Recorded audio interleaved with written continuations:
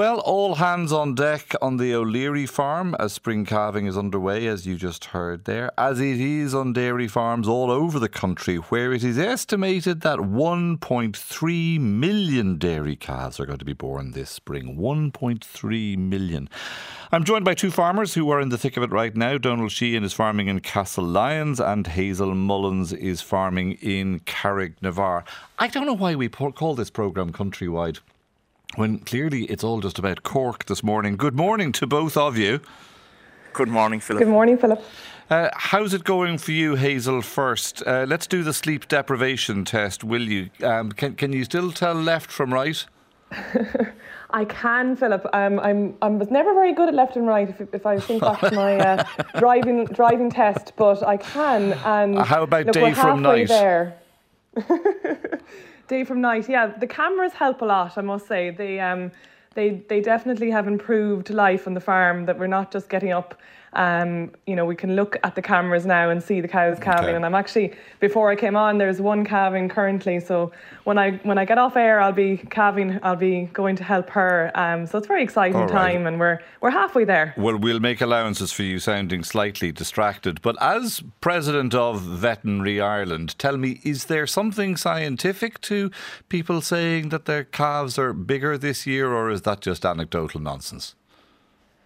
Well, from talking to a lot of colleagues, it seems like they are a little bit bigger. And on my own farm, definitely the bull calves, the Frisian bull calves, are definitely sizable.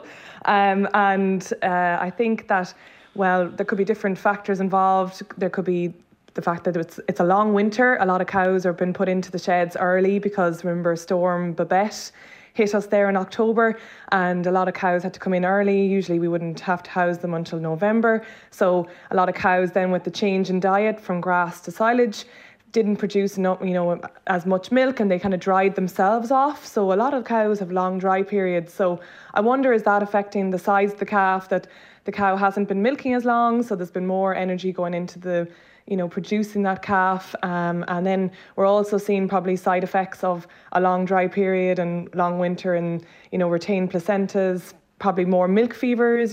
Cows are probably a little bit over-conditioned. So there's all this knock-on effects of weather. It's just a big circle, and that's farming, yeah. How about you in Castlelyons, Donald? How are you doing on the day from night and up from down tests?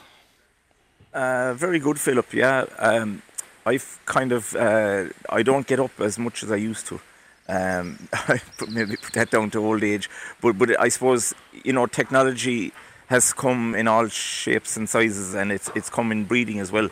So a lot of the breeding bulls now would have an easy calving index, and you kind of have to trust the technology that's there. And for me, going back to years, you can't burn the candle at both ends, and I generally now leave it to God and hope for the best. Unless there's a heifer. What was the motivation there, Donald? Were you selecting for easy calving for the cow's sake, or for the sake of your good night's sleep?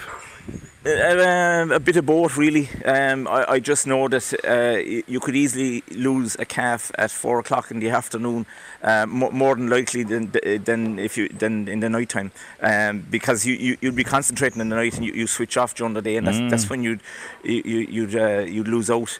So it's just the way it is. You can't do everything, and generally speaking, the bulls now are all generally easy calving. You'll always get an exception, and like Hazel was saying, we don't find calves exceptionally big this year, but I can imagine they could be because of the long dry period.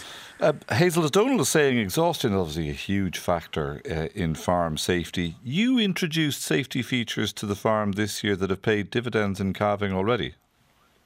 Yeah, we did.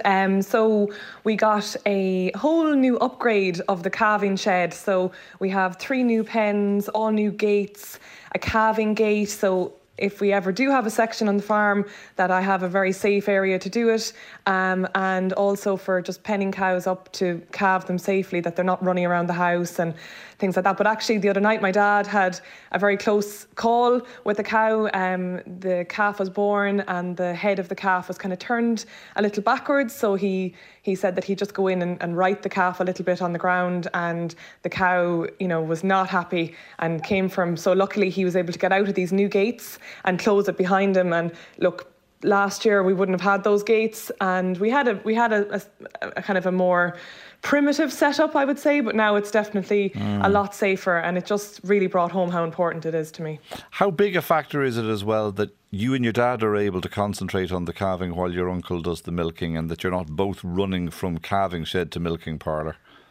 Yeah, we're very lucky. My Uncle Jerry is a great help. He milks the cows, and you know, it's definitely help is you just can't put a price on it, and it really helps that, you know, I can do the cubicles, we can do the calves.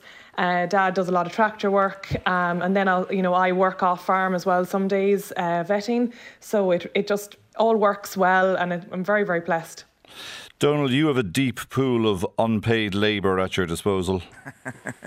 Yeah, I do, Philip. Yeah, I'm very fortunate. So my wife Ita usually takes a week off this time of the year, and I have 2 children. Very lucky that when they're around, they get stuck in as well. So Cathal is in transition year this year, so he's a huge help, especially in the last week now when we hit peak, and Olivia's home at weekends. And it all helps. Yeah, I'd be pretty snookered now without it. All right, listen, thank you very much, and fingers crossed for the pair of you, and indeed for everybody else around the country.